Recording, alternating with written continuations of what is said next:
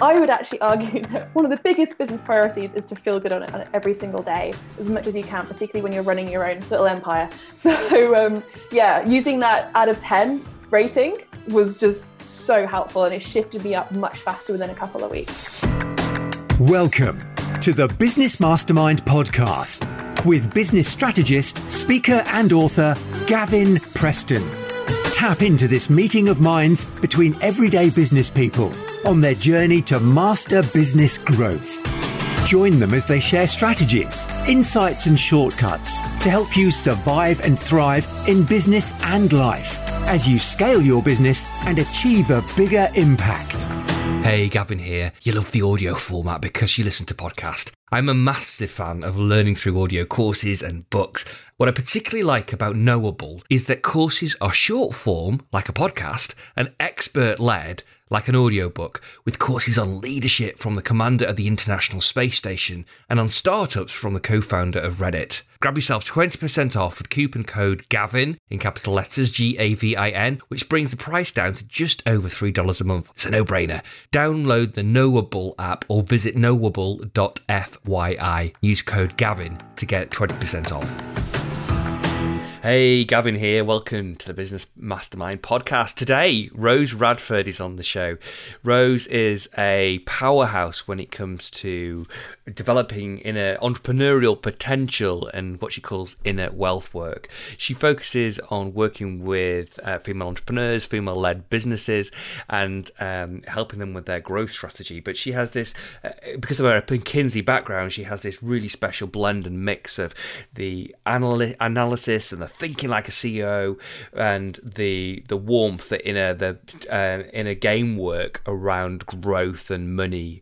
Really insightful conversation where we integrate kind of the yin and the yang, the left brain and the right brain, the sort of male and female energies, and there's some real powerful insights that Rose shares, not only from her time at McKinsey's advising to the C-suite, but also for what she's doing, the work she's doing now with women. Has a very, very powerful mission, which I love, is to help women attract and steward money for the greater good of the world. Hi, Gavin here. Business Mastermind podcast. Welcome back. I am super excited about this conversation. So I'm going to be speaking, or we are now speaking to Rose Radford. Rose has got a very stellar sort of business background from McKinsey's. She's a business strategist and sales coach, speaker, and she spends a lot of time working with women, female entrepreneurship, and empowering women to grow their businesses, closing the income gap between female and male-led businesses. Today, we're going to talk about the insights and the lessons from Rose's time in McKinsey's and how she's applying that in the SME sector. Actually, some of the insights she shares in a fantastic TEDx talk we'll go into about the mindset around money and setting up your own business, and Rosie's journey from handing a notice in at McKinsey's to starting up her own business.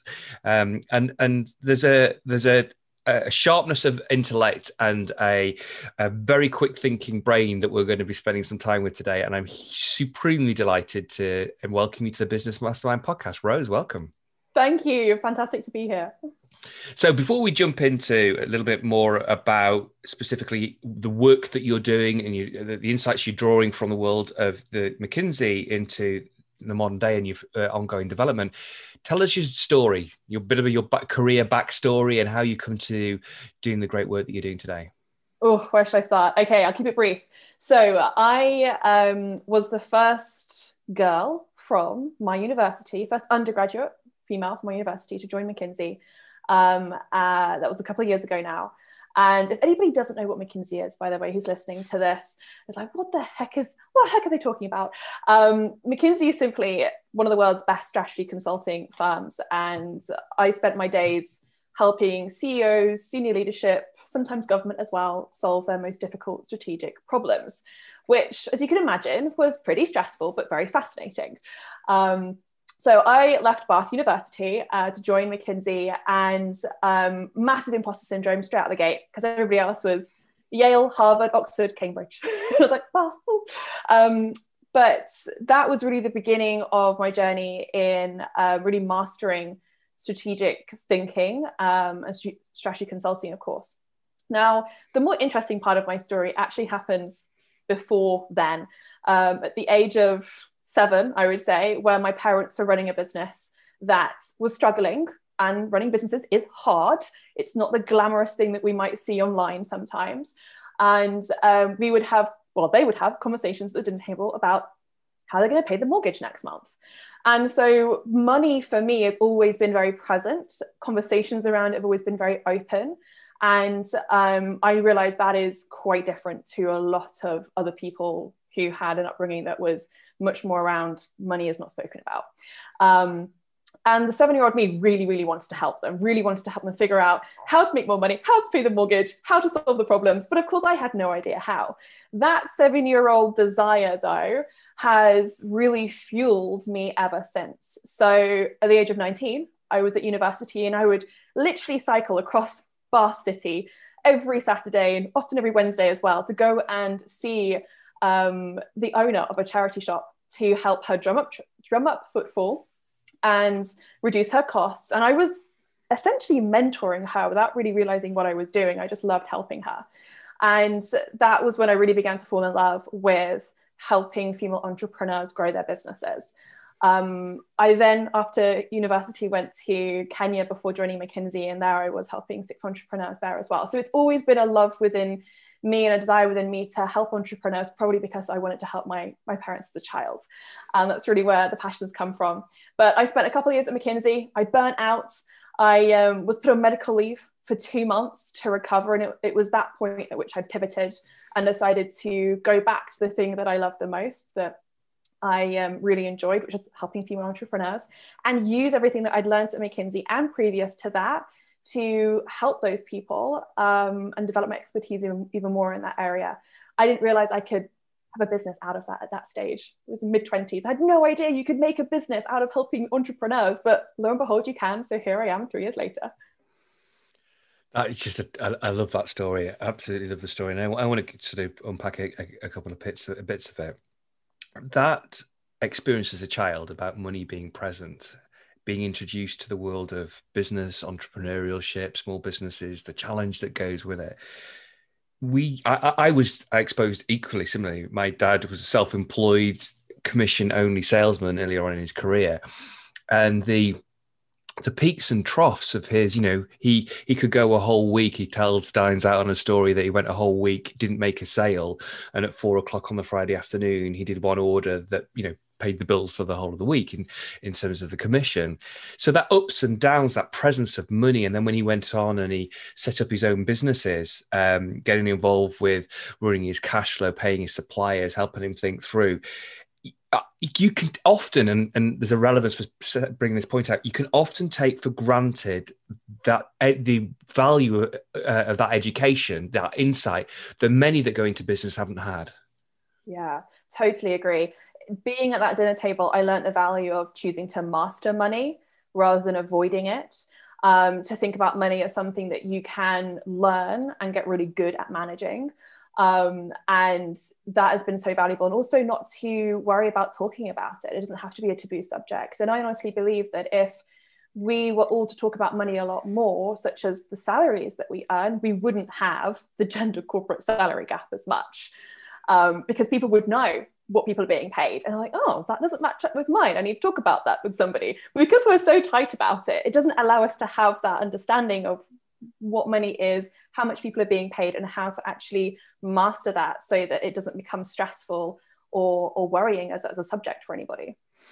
I want to come back to that in a moment. I want to go back to your early days at McKinsey's. So you were, the new, you obviously graduate by this stage, so you're the new graduate in the team. As you say, you're the only girl from Bath University. Sorry, I should say Bath, Bath University. And just so everybody, I've got an idea, but the people that you were sat down engaging with in the client base, in the corporates, talking about strategy, would you just like to give a kind of a caricature of the typical avatar's a better word, of the typical person that in your early 20s, mid-20s, you were advising? I'm silently laughing really hard here because I'm just thinking of all the memories coming back in those first couple of months. So the typical avatar is called Dave. He's middle-aged. He he likes to ask me on week one, so how long have you been working at McKinsey for? And I'm like, not long. Yeah. But I joke. But the sort of conversations I would be having would be with CEOs or senior leadership in the C-suite. We would be solving things such as how to integrate two companies. There was one big American company that was buying a smaller British company. How do we integrate the HR function? How do we integrate finance? How do we control this situation in a way that things don't explode? I love this. Can I just pause you there? So so many people talk about imposter syndrome.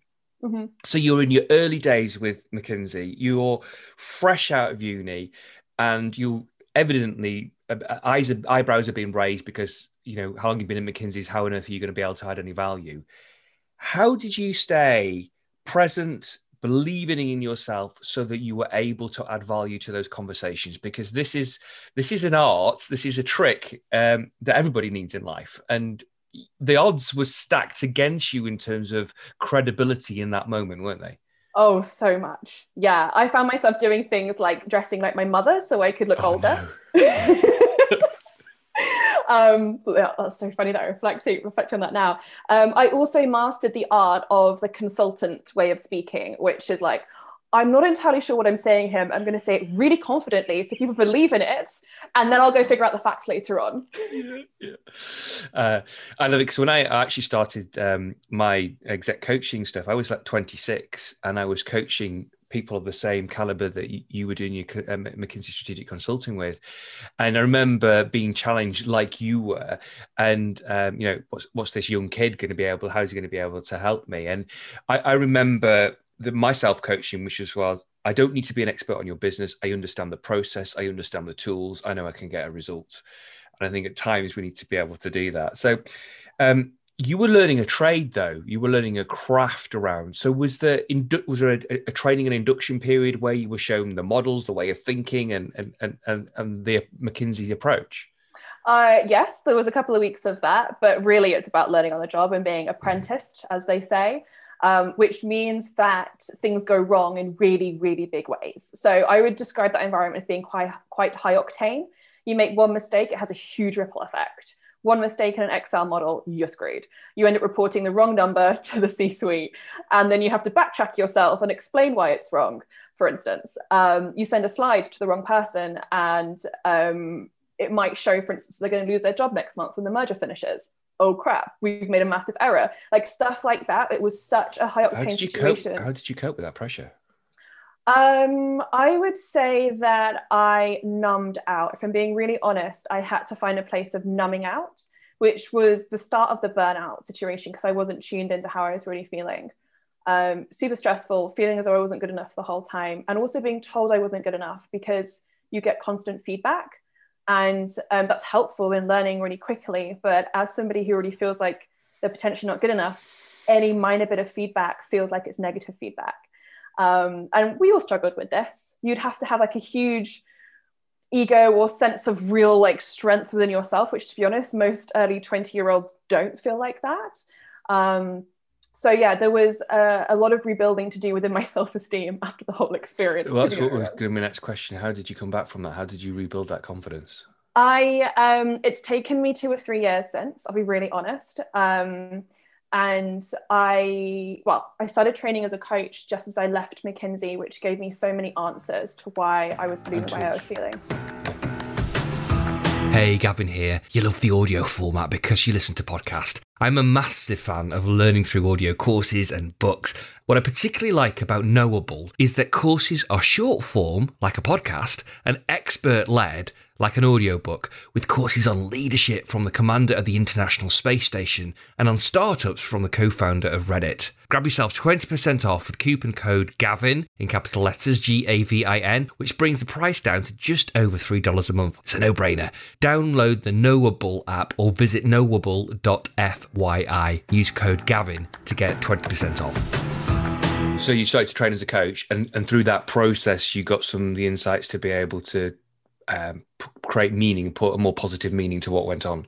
Yeah, definitely. I do find though, coaching is fantastic, and obviously being trained as a coach is great, but it's all surface level in sense of like you're working with your conscious mind a lot. And in the last 6 months, I've got to the point in my business where it's the subconscious work that has been the most valuable, because you can only get so far with the conscious mindset work. But the first 2.5 years, the conscious work was enough. I can see that.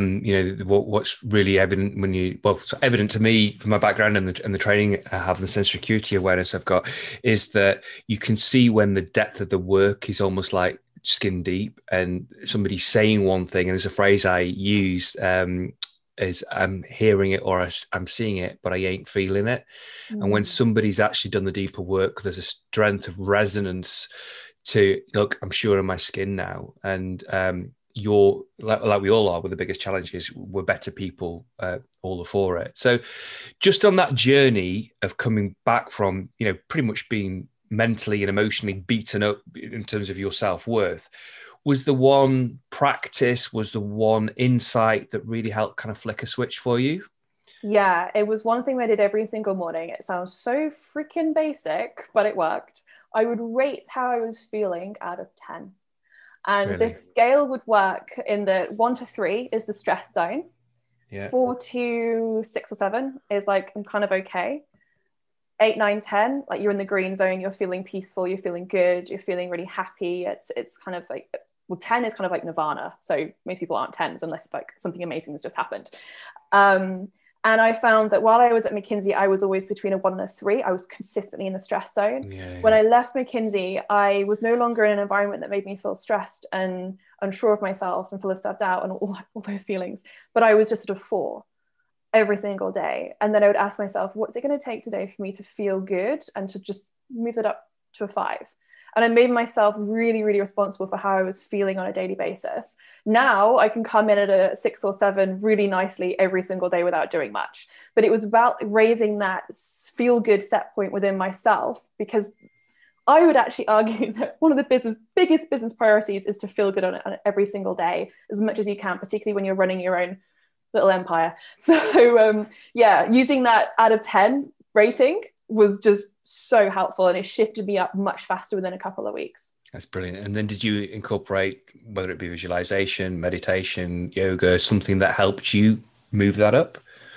Yeah, I did. So it was often visualization, moving my body more, and getting outside. It was like basic stuff, but bearing in mind I spent typically 12 hours a day in an office, getting outside had a huge impact on how I felt. Great. I want to move on. So you set up your new business. How long after you set up your new business did you get the opportunity to do a TEDx talk? I think it was after a year. It'd always been something on my heart that I really wanted to do. And I finally said, sod it, I'm going to do it. And I'll be honest, it was the first time I'd been on stage in years. I used to do some public speaking at school because I was one of those nerds. Well, I tell you what, you could tell you were a little bit nervous to start off with, but what brilliantly done, obviously supremely well prepared and practiced. But your opening line, I think, is probably one of the best of any TEDx speech. And I want to dive into that because there's something that links back to what you're talking about, the taboo subject of money and salary, etc. So your opening line was, money is like sex. So obviously that's got everybody, and I think it was in a university setting, wasn't it? So that would create a real good engagement with your audience. But what's the point you're making there? That it's an awkward subject for a lot of people. It's pretty taboo. It's maybe for a lot of people, their parents necessarily wouldn't want to talk about it so openly with them. And it's a bit of a no-go zone in many ways. Yeah, sure. So you go on to tell a story about how you became okay with money and about looking after it, nurturing it, grow it. What have been some of the sort of either things, your insights you've had that have helped you have a very good relationship with money? And even at a point when literally, I think you said you started your own business, you registered the limited company, you had 3 months of savings. And it was like, what next?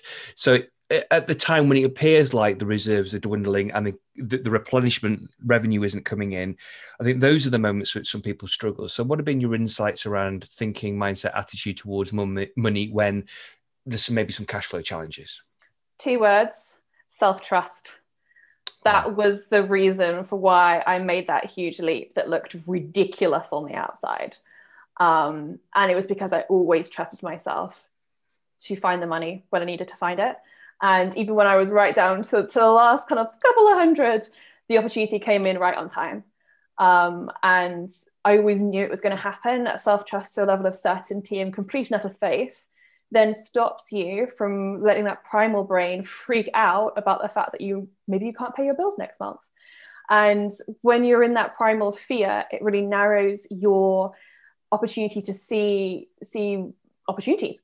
Basically, it narrows your thinking because you're so fear-based. Whereas when you're coming from a place of self-trust and certainty that the money will absolutely show up, you're much more relaxed, and that allows you to then see opportunities, make connections with people, have conversations, not from a place of fear, but from a place of, I'm just going to sit here and watch the money come in here right now, rather than want it to come in. Oh, that's a distinction. Watch it rather than want it. So the mindset is one of, this is done, it's happened. Yeah. How do you hang on to that? Or how did you find a way of hanging on to that when you were down to your last few, £100? It was about shifting myself back into that place of certainty every single time. And that's where the work is ultimately. When we talk about money mindset work, yes, it's about looking at your beliefs, looking at your actions and that are impacting your money. But in that moment of real, say, fear or scarcity, the work is getting out of scarcity and into certainty, and back into a space of faith. For me, I would usually grab a pen and a piece of paper or journal and work my way through the fear. That's how I process stuff quite quickly. Other people are better talking it out or thinking it out or something. So yeah, I would look at what is specifically going through my head right now. How serious is it? How can we shift this into a place and space of certainty and faith, and operate from that place instead? And where I said wanting versus watching, the energy of wanting is you're constantly wanting it the whole time. So that means you're always going to be in the wanting. Whereas the energy of watching is definitely in that place of certainty and just looking at, that's where the money's come in. Interesting, cool, nice. So let's just jump to the work that you're doing now. So you're working with female entrepreneurs to help them grow their businesses, to close that income gap. What do you find are the most common challenges that you were asked to, or are presented to you to help your clients with? Undercharging is a big theme. Sure. The big transformation I see in a lot of my clients is to raise their rates, also raise their internal sense of value. I've seen clients that have literally doubled or tripled their rates overnight for the same package, and then signed the same client on at that higher rate because they were undervaluing themselves so much. So seeing that transformation is really cool. The second big thing is client attraction. A lot of the questions are around how do I actually grow this? Where can the next piece of revenue come from? And I love it when my clients are on the other side of that, when they feel like they actually have control over their income. They know exactly what to do to go and drum up the sales. And that is so liberating. I loved it when I got to that space and place in my business, and being able to gift that to other women is just the best thing ever. Did you have a process that you take your clients through to help them raise that internal value so that they can double, treble the fees that they're charging? So it depends on each client, because the fact that they're undervaluing themselves will be driven by different things for different people. For some people, it's a case of actually narrowing down on what is the value of what you're delivering here. One of my clients, who is a marketing expert, delivering marketing services to restaurants and bars over in Los Angeles, we realized that for that client of hers to go and get all of the services individually from different providers that she was currently providing would cost them $10,000 a month. She was charging about $1,000 a month. You might be able to increase your rates here, girl. Yeah, absolutely. So that's kind of sometimes it's really analytical, and sometimes it's a case of seeing the value to the client. So one of my clients is a coach to children that have just come out of their parents divorcing, so the first couple of years. And she was obviously charging way, way, way below market rate, less than £100 an hour, for instance. And she shifted her rate up to 1,000. And one of the things that allowed her to do that and to feel good about it was recognizing that if that child wasn't supported in those first couple of years after such a big change in their family, they will struggle to access education later on in life. They might end up in therapy later on in life. Stuff's going through their head that they can't actually communicate, that's going to leave them in a space and place of not being able to access things later on in life or enjoy life as much as they could. the value of that is huge. For sure. And she can then reflect that in her prices. Amazing. And that's a powerful reframe that positions the difference that it's going to make to the client or the client's customers over time.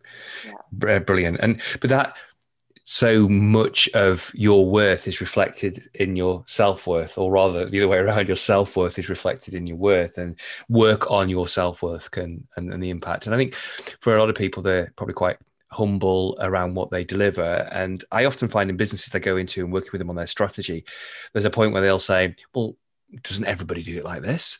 And that, for me, that's often the point of differentiation. It's the gem or the diamond that needs polishing up and hung and sort of mounted or whatever properly, so that actually can become a point of differentiation, real value in there.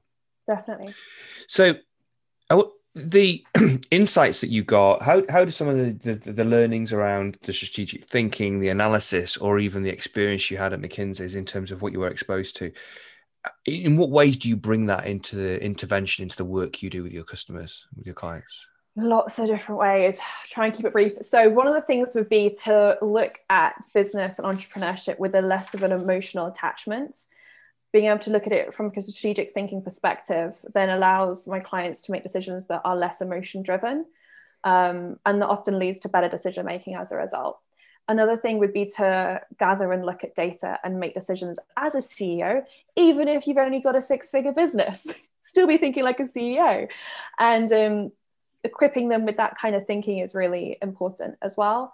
I'd also say that my huge commitment to excellence allows me to obviously infuse that into my own clients' way of thinking, but it also allows me to separate from the rest of the industry. My industry is full of everybody. And there's some great people and there's some not so great people. And I'm deeply committed to excellence. And that doesn't mean that I get it right every time, but it does mean I'm committed to doing it better every time. And most people, I'd say a lot of people, do not necessarily have that desire to constantly be better than they were before. And being able to share that mentality with my clients allows them to raise their own bar again and again. And a lot of my clients really value success, growth, and achievement. So it's very aligned with them. What I think was fascinating with what you said there is enabling your clients to look at the business from a less emotion-driven point. But actually, we've just been talking about issues such as self-worth, which is very emotionally driven. Mm. So the ability, which I think is a real sort of differentiator or point of brilliance for you, Rose, is that the ability to know which mode or left, right brain, which part to go into. So there's a time and a place when we need to be less emotion, look at the data, analyze it like a CEO, but we recognize that we are emotional beings and we have to address some of the subconscious programming that might be going on. And yet within the world of coaching consultancy, you usually have either one or the other. You bridge the two together, you integrate the two, which of course is what is the solution for complex integrated human, that's what we need as human beings to create the end result. So yeah, that's fascinating. And for you, it's just probably as fluid as speaking a language as you dip between the two different kind of modes of thinking. Yeah, definitely. It's almost like the feminine and the masculine, or the yin and the yang. It's the two together. That a lot of people end up on one side or the other. And that's one of the unique things about me, that you're not the first to call that out. I just think it's me, but having that reflected back at me again and again is really valuable, because you don't realize your own uniqueness. And so I was only sort of reflecting at home over the last week that since when I started coaching, the world of coaches is so much more populated and so much noisier.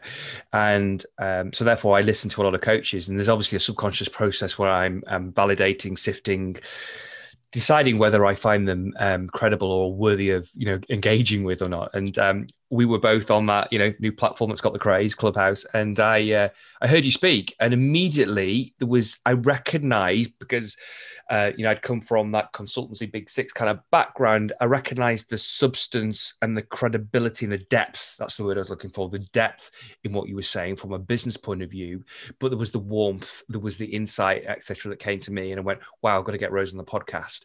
And that for me makes you stand out as a coach. But I just know that there's potency in the impact of your work because of how you bridge those things together, and all well, it's fueled by obviously an excellence, but it's fueled by a real mission as well.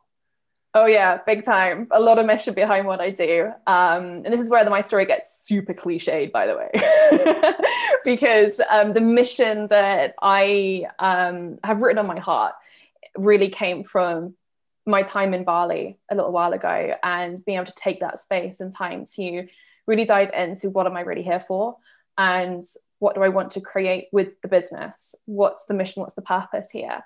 And of course, it's cliched because I was in Bali, but it's where you go for things like that. So yeah, my mission, and the one that's written really on my heart, is that I help women attract and steward money for the greater good of the individual and the world. And everything that I do in my business is about fulfilling that mission. So say that again. I help women attract and steward money for the greater good of the individual and the world. Wow. Powerful. I'm just writing that down because I want to be able to capture that in the show notes. That's just fantastic. You can see that self-work has come through in terms of how you show up. Now, you strike me as the kind of person that doesn't suffer fools. So you stuck with the journey, the distance, about doing the inner work and the strategic work, that the emotion stuff and the analysis stuff to get the results at your time after McKinsey and in McKinsey. I'm sure that some of your clients will wobble on the way. Mm. Yeah, you show up as nobody is the finished object, but evident that you've done the work. How do you help someone that wants to go on the journey that you're shining the spotlight, the path to, but has a wobble, whether it's around their self-worth, whether it's around some of the traction on their business strategy isn't happening at the speed that they want? How do you help them through that without getting frustrated? I celebrate it when they're in that space of this sucks, I hate it, everything's fallen apart, or whatever it is that's going on. That point at which you hit that damn freaking wall, I get really excited for my clients, because that's often one side of a breakthrough. And then it's a case of seeing, all right, what's going to happen on the side of this? What do you want from here? And what's it going to take for you to get there? Is it that you need to shift an inner belief? Is it that you need to start doing something entirely different? Is it that actually this is all going through your head and you just need to give it a week? So I love it when clients hit walls. It's like, brilliant, time for a breakthrough. You say before every breakthrough, there's a breakdown. And I've got a trial record of helping clients double their business in terms of the revenue in a year or less. And there was always, without fail, you could almost set your watch to it. A couple of months in, things were going well. Revenue was going like this. Oh, sorry, if you were listening, you wouldn't see what I hand gestured, but revenue was a steep upward incline. And all of a sudden, there would be some kind of a side swipe. It was like the wheels had fallen off the wagon and they had that wobble.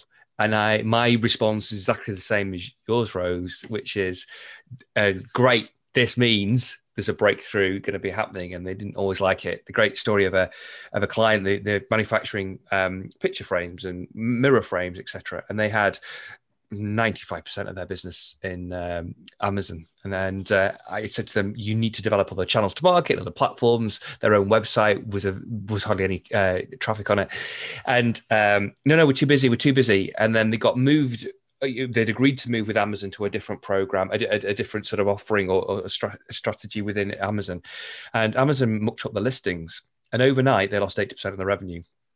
And it took 6 weeks, 7 weeks to get any of their listing back up. They have an overhead, they have a factory. And I was saying, look, I know it feels now like the wheels are falling off the wagon, but now is the opportunity to get on other channels, other platforms. So they worked really hard on that because they had no excuse. They couldn't be busy on Amazon. And then 6 weeks later, they came back up on Amazon. They'd already got these channels working on another platform. And that month became the very single best month they'd ever had in their business to date. So there's often a breakthrough after that breakdown. I love that. That's such a brilliant story. I am quite a forward thinker, so I will often expect stuff like that to happen as well. And you saw it in their business. One quick example of that is that recently I got one of my Facebook ad accounts shut down. So I have a marketing team over in the US, and obviously I was accessing it from the UK. So Facebook got freaked out thinking it was all fraudulent, shut me down. It's okay, I'd created 5 backup accounts, so it didn't stop us. So it's things like that where like you can see what might potentially happen and you can build some systems in place first, but not everybody has that foresight. which is why working with somebody who does have that foresight is quite helpful sometimes. Yeah, and that's the benefit of bringing somebody externally in to take a look at your business and to spot things that you've seen before. Are there any mistakes you saw larger corporates making that actually you now make sure that individuals and SMEs don't make from the insights that you got from being around the C-suite? Listen to their freaking customers more. Wow.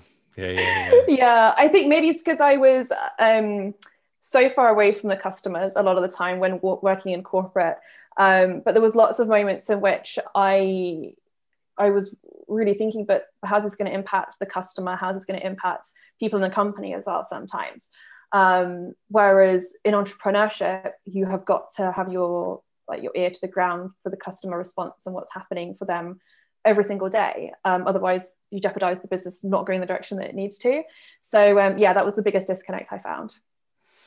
So I thoroughly enjoyed this conversation. I found it really engaging and stimulating. I noticed on the wall behind you have a brilliant quote, "You are your only limit." And Rose, I think you've been an amazing example about how at times you've been stretched to and beyond your limits, but you found a way of doing the work to overcome that. And I can imagine when you go and work with your client base, the female entrepreneurs, you're a force of nature, but you also help them to integrate that yin and the yang, the female and the masculine, required for success in business. So you're a gift. And for anybody who would like to experience that, how do they get hold of you? Sure, yeah. So I spend a lot of my time on Instagram. I am Rose Radford, and I think we're also popping a couple of goodies in the show notes here as well, like my pricing cheat sheet for coaches, as well as a few other sales things. So you can find me on Instagram. I'm also on LinkedIn, just Rose Radford. And feel free to check out my website, but it's always changing. Things are always adapting, given I am responding to client needs.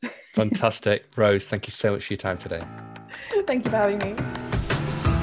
Hey, Gavin here. Some real takeaways for me from the conversation we've just had with Rose. Self-trust to a level of certainty stops the primal brain freaking out. Love that. And actually this distinction, which I've never heard before, about wanting versus watching. Watching is inbred with the presupposition that it's already happening. It's going to happen. You'll have complete faith, that idea of self-trust. Watching versus wanting. Powerful stuff, and what other lessons did you get from McKinsey's, less emotional driven, gather and look at data as if you're a CEO, even if you've only got a 6-figure business, and having a huge commitment to excellence. Rose, thank you so much for your time. And if one of the things that might help you watch rather than want is having clarity of your plan, a 90-day plan of what you do in your business, then ping me a note, Gavin at Gavin Preston, and to find out more about our quarterly strategic planning groups, because this is one thing that if you've got a 13-week plan that gives you absolute clarity about where you go in your business, and that sits within an overall growth strategy, it is a real powerhouse in my experience to the growth, not only the top line, but importantly the bottom line in your business. So reach out, Gavin at Gavin Preston. And also, if you're on Clubhouse yet, then follow me on Clubhouse. It's at Gavin Preston, and we can continue these conversations over there. You've been listening to the Business Mastermind podcast. Be sure to subscribe, rate and review so that more people like you can get their business back on their own terms, enjoy more success and create more impact.